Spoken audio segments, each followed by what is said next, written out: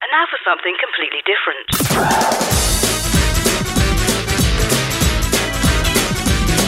Welcome to Shout Out. Out of the closet and into your ears. Oh, hello, we're back. Welcome to Shout Out with me, Matthew Tosh. And me, Lara Lanamy. This week we chat to the author John Thurlow about his new book. We've got news of a special screening coming up at the Watershed. And Terry brings us his monthly news, I'm so excited, mag. And we have a lot of music thrown your way too. That's all coming up on this week's show, so don't go anywhere.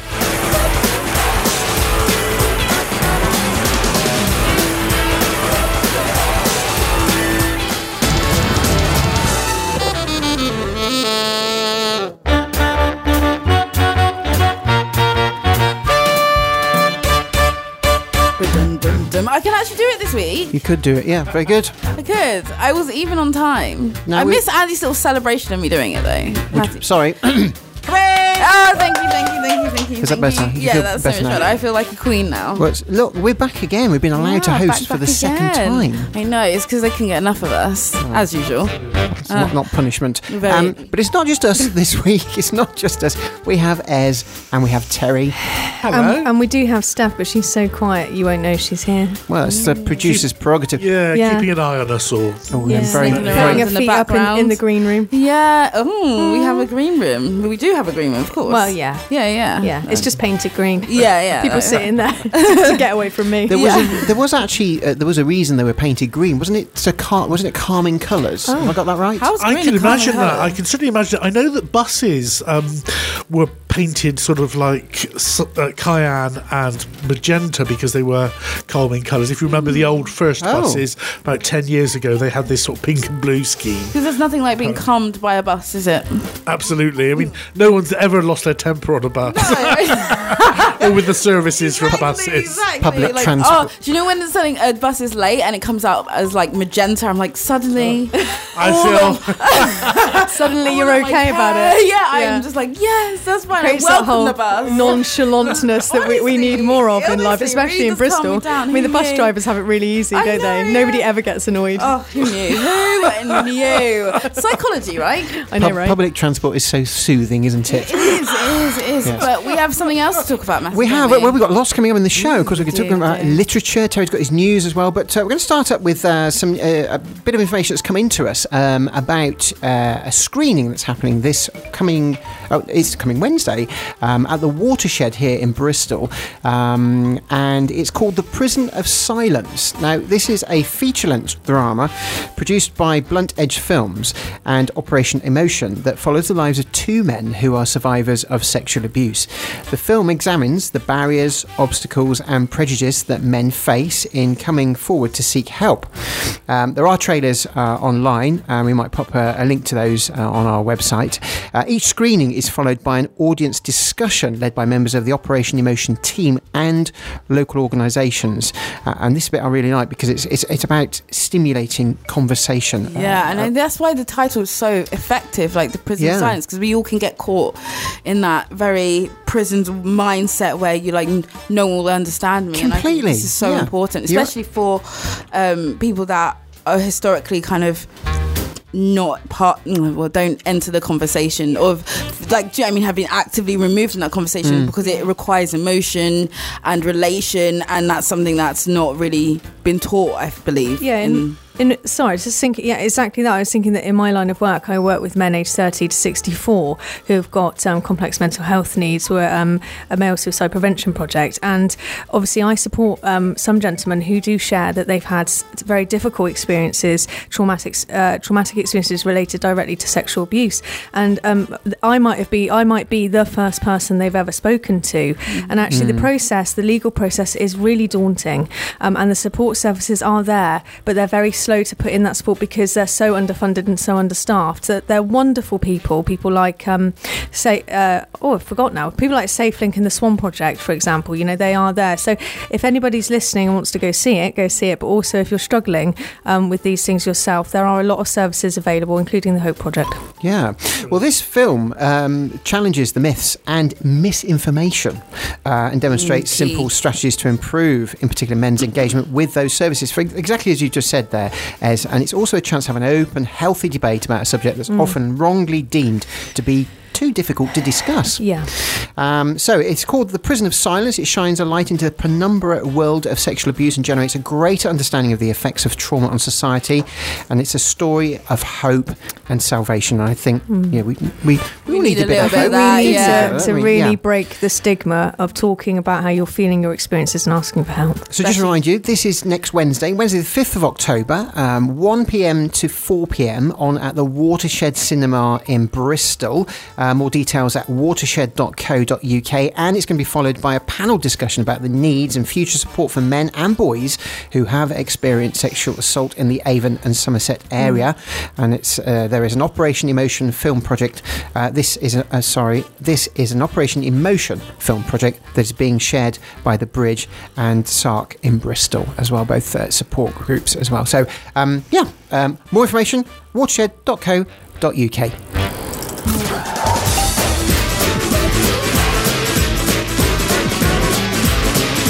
Shout Out. LGBT radio for you. The Shout Out podcast. Moby and Porcelain there. Now, we're going to be focusing on literature now. David Stirling lives the suburban life. He has been married to Carrie for 14 years and they have 2 daughters. To the onlooker, life behind the Stirling's picket fence looks perfect, and in many ways it is, save for the fact that David carries a burdensome secret, one that he has guarded well since he was a teenager. Now, this is from the description of Unstraight, a book about growing up, a story of emotion, confusion and happiness. Steffi Barnett has been chatting to the author, John Thurlow.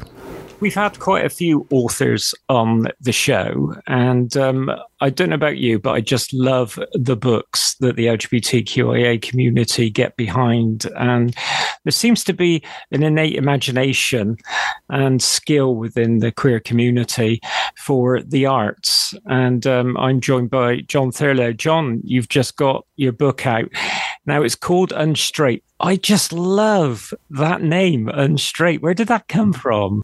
Thank you, Steph. It came, it's pretty much my journey. I lived in the closet until I was 44, was married with children, and then I needed to unstraighten myself. And at the end of that journey, I put the journey down as a fictionalized memoir into words, and Unstraight. It's the path to becoming unstraight. I just love it. I just love that title. Yeah. Now, if you're okay, we'll go back when you were growing up on that. Were you at all confused growing up, at school age? Yeah, for sure. I think as soon as you hit puberty, and maybe slightly before that, you're very much aware. Certainly I was. People often ask, well, if you knew, why did you get married? And we can talk about that in a couple of minutes. But it was really, I knew when my friends were crushing on girls, I was crushing on my friends. And but given the time and the place, it was 1980s, you just weren't prepared to sort of expose yourself. So you just fitted into the conventional conservative box and you moved along. Mm. Did you get bullied at all for being sort of different? Yeah, I did. Did you try hard to fit in? Yeah, for sure. I think, if you chapter 2 of the book is all about bullying. It's about the playground 11-year-old David Stirling, the protagonist in the book, and for sure. That was inspired by what happened to me. There are lots of bullying, and I think also. I think when you're a softer boy in a primary school setup, you kind of gravitate to the girls. Well, I certainly did, and I think there was lots of bullying, and it was not so much just blatant bullying. In actual fact, there's a person who's put something up on Goodreads about the book, and he said the thing that jumped out at him was how throwaway homophobic comments can cause huge damage. So, and I suppose in a way to answer your question, that's also about a form of bullying. You know, it's something that you just hear over and over, and it just pushes you deeper and deeper into the closet. You say you gravitated to the girls, so you obviously felt a lot more comfortable chatting to girls than you did the boys. Yeah, I think it was a safer space. The scene in chapter 2 describes a hopscotch skipping kind of game that's happening with all the girls on the field, and then the bullies come in. You obviously went through schooling, went through adolescence, and that. You got married, like you said, with children. Was there an inner fight going on within you? Yeah, that fight was always there. I mean, and also what I should just add into the mix was I was raised Catholic, so I was dealing with the church. I grew up in South Africa, as you can hear from my accent. Yes. So a very conservative time and place. Although the story takes place in England. So just to put that out there. So I certainly was conflicted. I always knew, and in the book I talk about the compartments in my head and how you kind of I call it those demons that were inside my head and how I would bundle them up and pack them away, and there was, I mean, at a particular time I could pack that away for up to 7 years. You know, and just carry on with living the straight life and trying to push out all of that temptation. And then eventually it catches up with you. And for me, it was kind of at age 43, it started to unravel in my head. And I knew I needed to unpack those boxes. Would you mind me asking about your wife and whether she accepted, or whether it was difficult for you both? I mean, it's been a journey. It's been a tough journey. We have arrived 10 years down the line at a happy place where we're friends, and we speak to each other, particularly about our children. Our daughters are 19 and 20 now. So at the time that I came out, they were probably like 10 and 11. So an impressionable time for them as well. It was obviously the sit-down chat, which is how the book opens. So at the time, Hannah and Sarah were 10 and 11, and so quite an impressionable age for the two of them. So I stayed in the marital home for the next 6 months while we unraveled and unpacked and made plans. And it was also, I think, a therapeutic time for my ex-wife to, you know, release a lot of her anger and frustration, and for me to stay close and suck it up. And also just work towards the end goal of finding that peace and that happiness and that friendship. Quite a lot of the book explores that particular journey. And there's one chapter that I'm particularly fond of, which is called New Contracts. And it's really about how we agreed to take things forward. And I also, in that chapter, I have a partner who I'd met at the time, and I talk about the contracts that he made with his ex-wife as well. Quite different, but all heading to the same kind of way. So I think the thing that made it work was we managed it as closely and responsibly as we possibly could, always with the issue of children first and a friendship that survives. Yeah, understand that completely. I was in the same boat when I transitioned two boys. So, like you say, your kids always come first. For sure, yeah.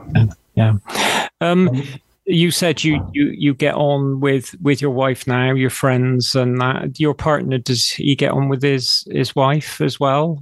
Yeah, in actual fact, he does too.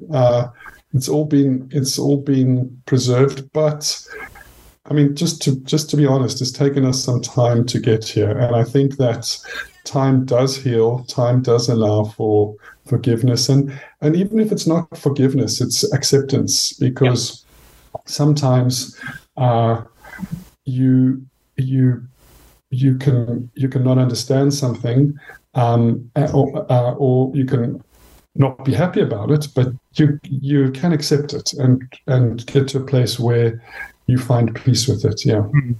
So the book, I guess, was quite cathartic. You were writing out you basically with a few twists that you've put in there.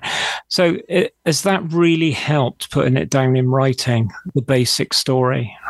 You know, sitting down and putting that book down was something I hadn't expected the therapy it was going to be. And I found at times when I wrote, because I dumped the first draft of the book down in a 3-month period. I just sat down and wrote. Wow. And then for the next 3 months, I cleaned it up. And then there's been a process of editing with a publisher. But still today, when I read certain parts, and in actual fact, the other evening, I was sent a text message. A person had just finished reading the book, and they said they loved the ending. So I opened the book up and I read that final chapter, and I cried again. Oh. I think to answer your question in a long roundabout, it was incredibly cathartic. It was incredibly healing, but also a little bit more than that was just in terms of exploring a lifetime of feelings and emotions. It reconnected me to people in my life. For example, Dad. You know, I think Dad, I love Dad and Dad loved me, but I think in many ways I was a disappointment because I wasn't the boy that he wanted. You know, I was one of the soft boys. And he never verbalized that, but I know that it created friction and tension. And often when this friction and tension, it manifests in different ways. You're dealing with a particular issue, but there's so much that underlies that.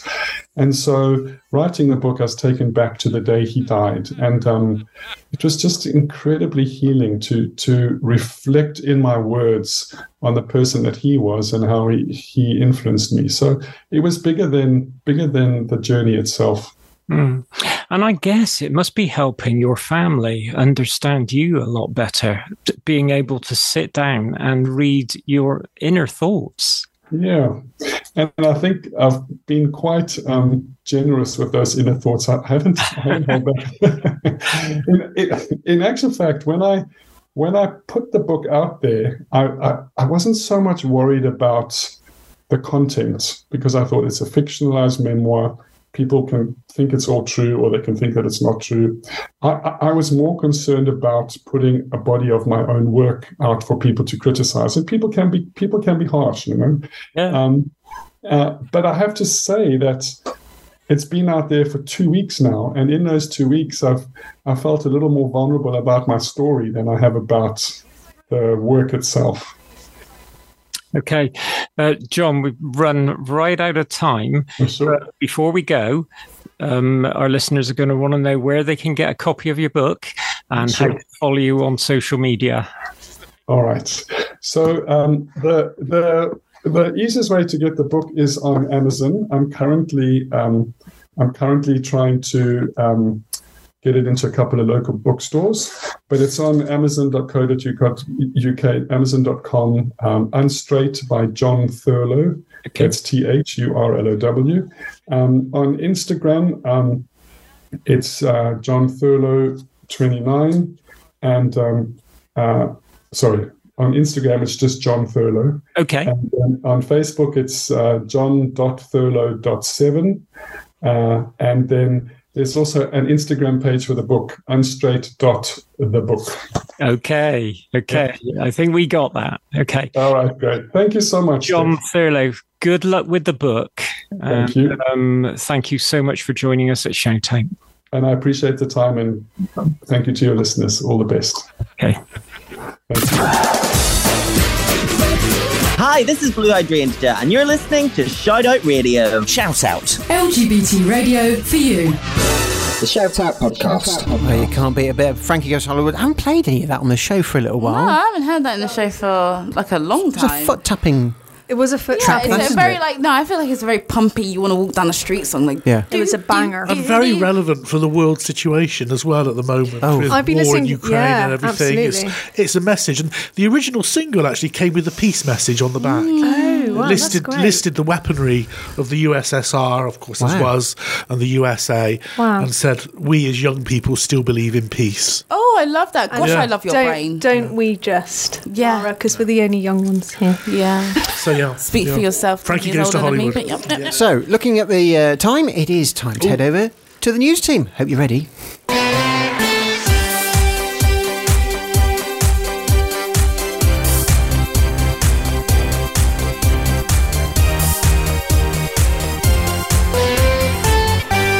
This is Shout Out News on Thursday, 29th of September. Queerty News website reports on the sad passing of drag icon George Ward, also known by their drag persona Cherry Valentine. Cherry has ascended to the realm of our LGBTQIA+ ancestors, and to date, no cause of their passing has been announced. Cherry was an inspirational human being hailing from the traveller community in County Durham, a qualified mental health nurse, and a contestant on the 2021 season of RuPaul's Drag Race UK. Never one to sit still, Cherry returned to nursing during the main COVID-19 pandemic in 2020. They also made a documentary for BBC Three Television on their identities as a queer drag icon and a member of the traveller community entitled Gypsy Queen and Proud. Cherry was 28 years of age. His Holiness Pope Francis continues to reach out to the LGBTQI+ Roman Catholics and their supporters who may have been subject to discrimination within certain parts of the Catholic Church. Christopher White, writing for the National Catholic Reporter newspaper, said that on the 21st of September, the Holy Father had a productive meeting with Italian LGBT community advocates. During the meeting, the Pontiff encouraged the gay Catholic group, the Tent of Jonathan, to build a church that excludes no one. As the Pope met the latest group of LGBT Catholics on September 21st, they greeted the Pontiff wearing T-shirts bearing a rainbow heart and a passage of scripture from 1 John 4:18. In love there is no fear. In the same issue of the Catholic Reporter, respected theologian Father Daniel P. Horan argued that conservative groups within Catholicism need to seriously reflect on the damage they are causing not only to LGBTQIA+ people and their friends, but also to the Church itself, because they are driving thousands away from engagement within the institution. Feminists and allies have often argued that anti-abortion groups, even when they appear to be peacefully protesting reproductive health clinics, are capable of sudden and extreme violence against not just women, but also men and non-binary people who stand up to them.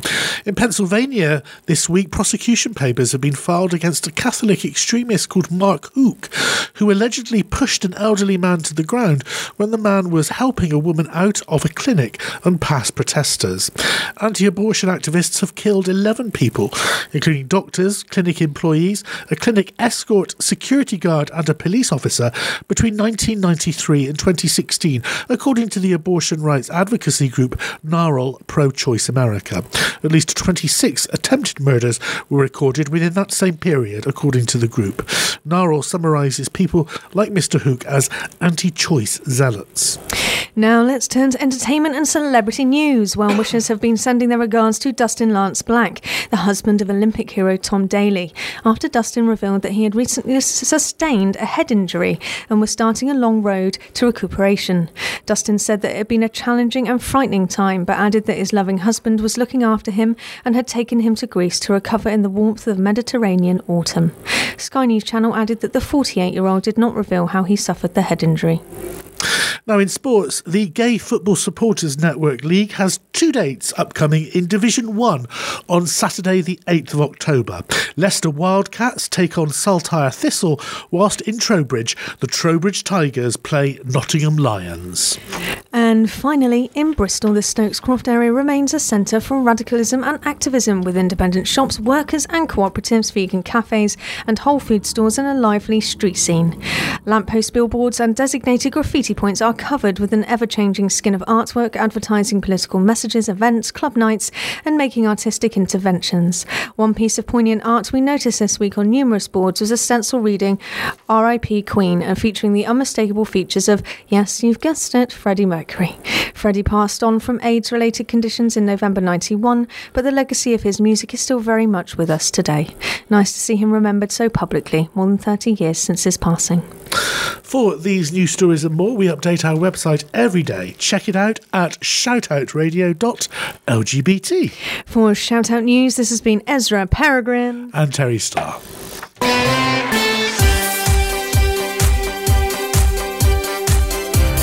Shout Out News. National and international LGBT news for you.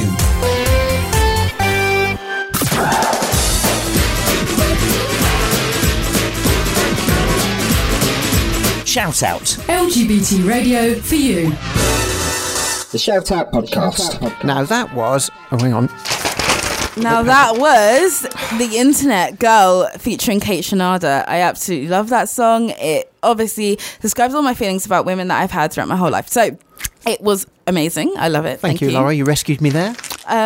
So it's that time of the month where I get excited and we look at a couple of big stories from the news in detail. Yes, it's that time to place your bets. What's Terry got cooked up for us today? Well, Terry, tell me, reveal. What an introduction. Thank you very much, what have you got Laura. for me? Well, you, when we were talking off mic the other week, when we were doing our first programme since the passing on of the Queen, inspired me to we ought to talk about this as a subject matter because it's very interesting and very of the moment. The recent passing of Queen Elizabeth II and the accession to the throne of King Charles III, which I find really, really a very strange thing to think about, isn't it? When you think of we've got a king on the throne now. Oh God! Yeah. This has led to an outpouring of public emotion. And a period of official mourning. Now, if you read the British right-wing newspapers, titles such as the Daily Mail or Daily Torygraph, you'll be forgiven for thinking the whole country are monarchists. Of course, these papers are all rank hypocrites. Back in 1997, when Diana, Princess of Wales, died, those same papers were gunning for the monarchy. And you may remember they even called for the Queen to abdicate. But that's a story for another day. One of the things that LGBTQIA plus society does very well, in my opinion, is discuss any issue without fear nor favour and to weigh up the pros and cons. So tonight we're going to turn our attention to the new king and generally the institution of monarchy. And is it too soon? No, I don't think so, because a lot of other media is now beginning to talk about this. I've seen debates in The Guardian and so on and so forth. So do you not think it's strange that that we're never going to have it, we're not, in our lifetime, we're never going to have a queen again? No. Oh, I didn't thought of it like that. Yeah, we're never going to have a queen again. Well, there's plenty of queens in Bristol, but none of them will be on the throne. Yes, well, fabulous queens, far more deserving. I was going to say that. Do the queer community actually care? Because we have so many queens within us and without us. I think the thing is, I can understand, I'm not even playing devil's advocate. I really do understand the love for the Queen, and I respect it in some sort of way, because she was a female of a time where, again, women weren't being put on pedestals. They were still very much subjugated, and so she symbolized strength, a woman who had poise, who had decorum, and for a lot of people that was beautiful and it emulated something they wanted to be, or they wanted the country to be. So I can understand why people have been so heartbroken. I mean, it would be interesting to compare the heartbrokenness compared to Diana, because that seemed like it was visceral for a lot of people. That was a different level. That's a good word. That's a really good word for it. It was visceral. It was I watched old footage of it, and when she passed, it was like we lost a sister, like we lost an auntie when we lost and I guess we didn't. The strange thing is, not that I think with the Queen it's difficult, because while she also represents someone who's a beautiful monarch and stoic, and she also represents to me colonialism and imperialism, and I don't particularly want to celebrate those. What comes to your mind when you think about the Queen? I tell you, one of the best moments for me, and the royal family are not allowed to get involved in politics. So they are the head. Charles now, Queen Elizabeth then is the head, but really has no real power. But she got stuck right into Margaret Thatcher over South Africa. Yeah. They had because Margaret Thatcher didn't want to put any pressure on South Africa. That's correct, Terry. But really, can I just clarify? That was going back to apartheid. Yes. Well, she didn't and that was a stand-up moment. Well, she had a row with Margaret Thatcher because Margaret Thatcher did not want to put sanctions against South Africa when it was a white power. Subjugating the black majority, and Nelson Mandela was in prison, and she had a big bust up with Margaret Thatcher and said, we need to sanction.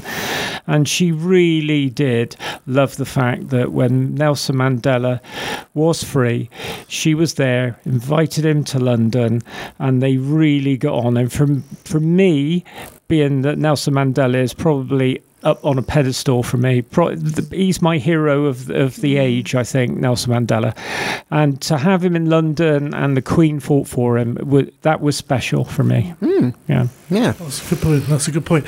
I mean, I was following the media actually after the death of the Queen, and it was very interesting. I found that a lot of black media in London, where there's a lot of community stations that serve the black communities, it was very muted. And I think that there was that kind of tension, if you like, between that respecting of the Queen and also understanding a symbol of the royal family. And I think colonialism. And I think what I've seen a lot of is respecting the Queen as a person and as an elderly 96-year-old woman who tried to do the best job she could do, who was born into royalty, had no choice but to be our Queen. I'm sorry, she asked to be excluded from the Equality Act of 2010 so she wouldn't have to hire black and brown. I'm talking about people that like the Queen, not me. So just that their voice is interesting. But I think there are still people who get very angry and have absolute reason and very founded arguments, historically accurate statistical arguments as to why we should overthrow the monarchy and why we should get rid of the monarchy. But I also know that people have humanised. They see her as a human being who's passed away, and as well we have like contagious grief. So I know that for me, somebody who didn't really feel either way about the Queen, I did actually cry, and I will be open about that. I was very shocked.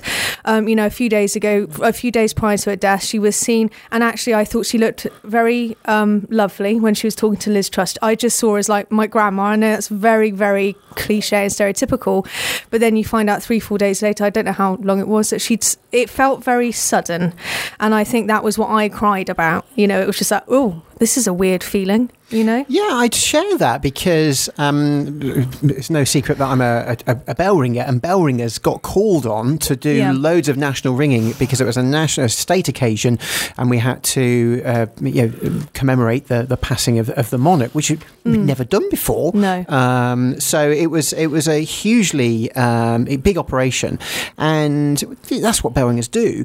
But when we were ringing the bells, and particularly when I was involved in ringing Great George, which is a huge bell in Bristol, 9.5 tons, there was a bit of me that thought, wow, this is seriously poignant, because the nation, whatever you feel about the monarchy, but the nation as a whole is marking the passing of a very important however they feel person. About it. And I share your views that it's a human being, and that's the bit I have respect for her as a human being.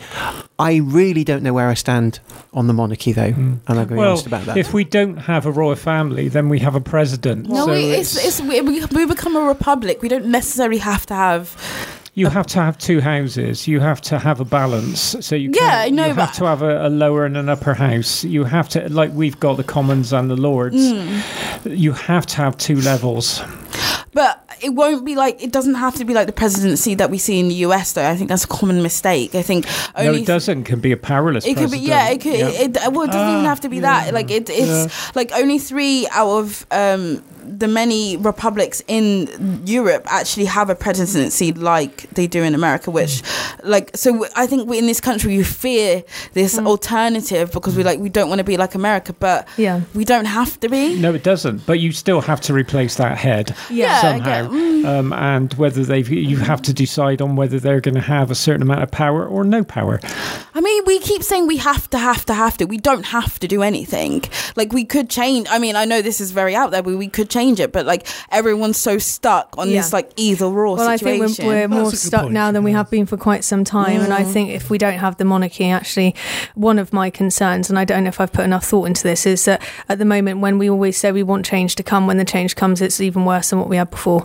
So there is part of me genuinely that's like worries. Like people want a different prime minister. We get a different one. They're worse than the previous one. Yeah, but like, but how is that? Like, but how is that changed or mitigated by the monarchy? The monarchy doesn't do anything. They just say yes. Because I don't know what the alternative means in like an economic state, or what that would mean for the country. That's what I'm saying. It would be exactly the same because the Queen or the monarchy doesn't have money decision making. Yeah, it would be exactly the same. But I don't know what it would mean for the country in regards to how much money it would cost to have that type of person or that type of system in place. But that's the thing. It would cost the same amount as the Queen currently do. Like, they only bring in 500 million compared to the rest of what we earn through tourism and stuff. Like, I don't know. I feel like it'd be exactly the same, but we keep fearing that it's going to be dramatically we do need change. Yeah, we do. Need change. Absolutely. We do, but I'm not in for like putting more power into the Prime Minister's hands or someone like that hands either, but we have no...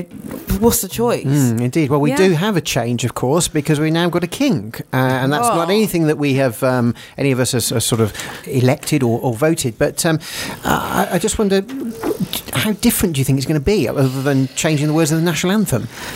I suspect that King Charles will try to rule slightly differently. I mean, he has indicated that he wants to get rid of some of those hangers-on. I mean, one of the things about the British system compared with the Dutch or the Danish monarchy is that there's a big aristocracy in this country.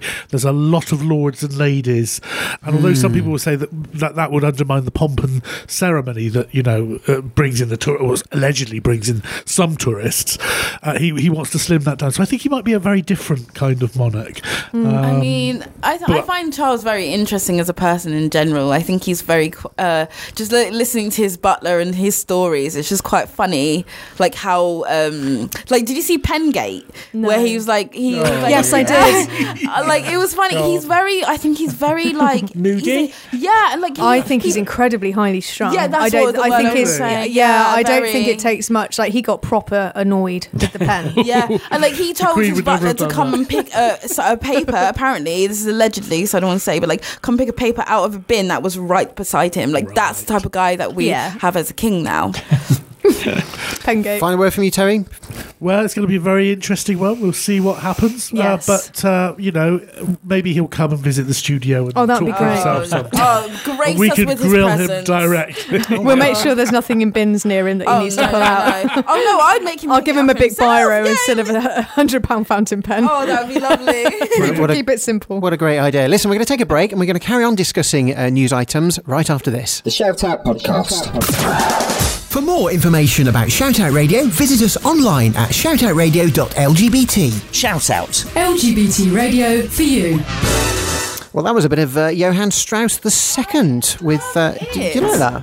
Yeah, like, I love classical music, and it was very like... It's what you think of when you think of the royal family, isn't it? Doing the pageantry. Yeah, well, I picked that one. It's called the Thunder and Lightning Polka. I thought because we were talking about quite a meaty topic, and anyone who's getting involved... Very meaty. Yeah, then a bit of lightning coming down, Dun, dun, dun, dun, dun, dun, dun. Yeah, I love it. Anyway, Terry, you've got another one for us. I think you're going to lighten the load a little bit now. Yes, something nice and light to end the programme off, although we did really enjoy our discussion just then. Let's have a look at a fun subject. The TV stations are all over themselves with their autumn schedules. Do you remember, they always used to say new season starts in September. The Voice on ITV goes up against Strictly Come Dancing on BBC One. But all I want to say is, what would your perfect television schedule on a Saturday night be if you were a TV programme controller? Of course, these days more people watch on-demand television, but that counts as well. What would you be downloading? Or if you're like me, a traditional TV viewer, what would you be tuning into? What programme? My Fair Lady. Sound of Music. All right, bit random, but we'll go with it. Carousel. All I want is a room somewhere. So Steph, wouldn't it be lovely? So Steph, you're going for the kind of film sort of angle rather than a series. I do love movies. About films, isn't it? Yeah, so and Sundays used to be things like Little House on the Prairie. I don't know if you ever watched any of that. Anne of Green Gables. Love me a bit of Anne of Green Gables. Me and my grandmother did dress me up as a Victorian child regularly, so I felt like I had to embrace it. There you go. Oh, really? That was child abuse for you, wasn't it? She did it with love, but I mean, I didn't love it. She did it with love. But that would have been heaven for me. Yeah, I know, right? I did want to be referred to as Oliver, so I went right the other way. We could have just swapped shoes. That would have been good, wouldn't it? Yeah. I think my evening would mainly be Benedict Cumberbatch, but I don't know how to put that into TV shows. Or I would love an evening that is just nostalgic TV shows. We were talking about it earlier, weren't we, Terry, and all the things I loved growing up. Yes, absolutely. And the 70s, 80s, 90s. And well, the thing is, if you're a channel controller and you want to put Benedict Cumberbatch on the screen, you just put him in shows. You just get him cast as an actor in different things. In everything. You just do like a Sherlock Holmes. You do like various Doctor Strange. You just do a whole what was the Irish guy with one finger cut off? Dave Allen. Dave Allen. Oh, Dave He Allen, always had a glass of whiskey and he was always smoking. I would put that back on television. He was so chilled and dry. Change. He could be. We are going back to the 70s now. He could be so cruel, but his sense of humour. He was very. I commend. This is when you had to stand up and twiddle the knob to change the channels, isn't it? You had to. There was a dial, just like on an old radio. Not even joking, is actually true. You actually had to twiddle knobs. Yeah, if you didn't like one channel, you had to twiddle a knob. Okay. Well, I want to just quickly. Me and Matthew still got to go. Okay, I would say starting off in the morning. I love Frasier, so I love a couple of. That is I'm still watching it now. It literally gives me so much joy. And then I think Saturday should be half films, half like entertainment. So I love Britain's Got Talent. I love seeing the talent of the UK. It brings so much joy knowing that your country, or some people at least in your country, are talented, and some really aren't. Some just think they are. I really do. I need to put it back down. And then I like a film like, I don't know, Shawshank Redemption type film, Gladiator. Yeah. Matthew, I love Gladiator. Coming to you. Well, I think, because a bit of paper here says, what would your autumn evening schedule be? My ideal one would be something to do with gardening, so I'm quite a gardening fan. Yeah. So I'd have Gardener's World plastered everywhere, and that would be what I would have. Terry, quick one from you? I think I put Doctor Who on back to back. Classic episodes and the modern ones. Good Very choice, good. Terry. Well, listen, our time is up for another week. But fear not, you can get more juicy shout-out content at shoutoutradio.lgbt. Shout Out returns next week, same time, same place, with a Dragstacular special. From drags to riches. So until then, take care and thanks for your company. Goodbye. Bye. Bye.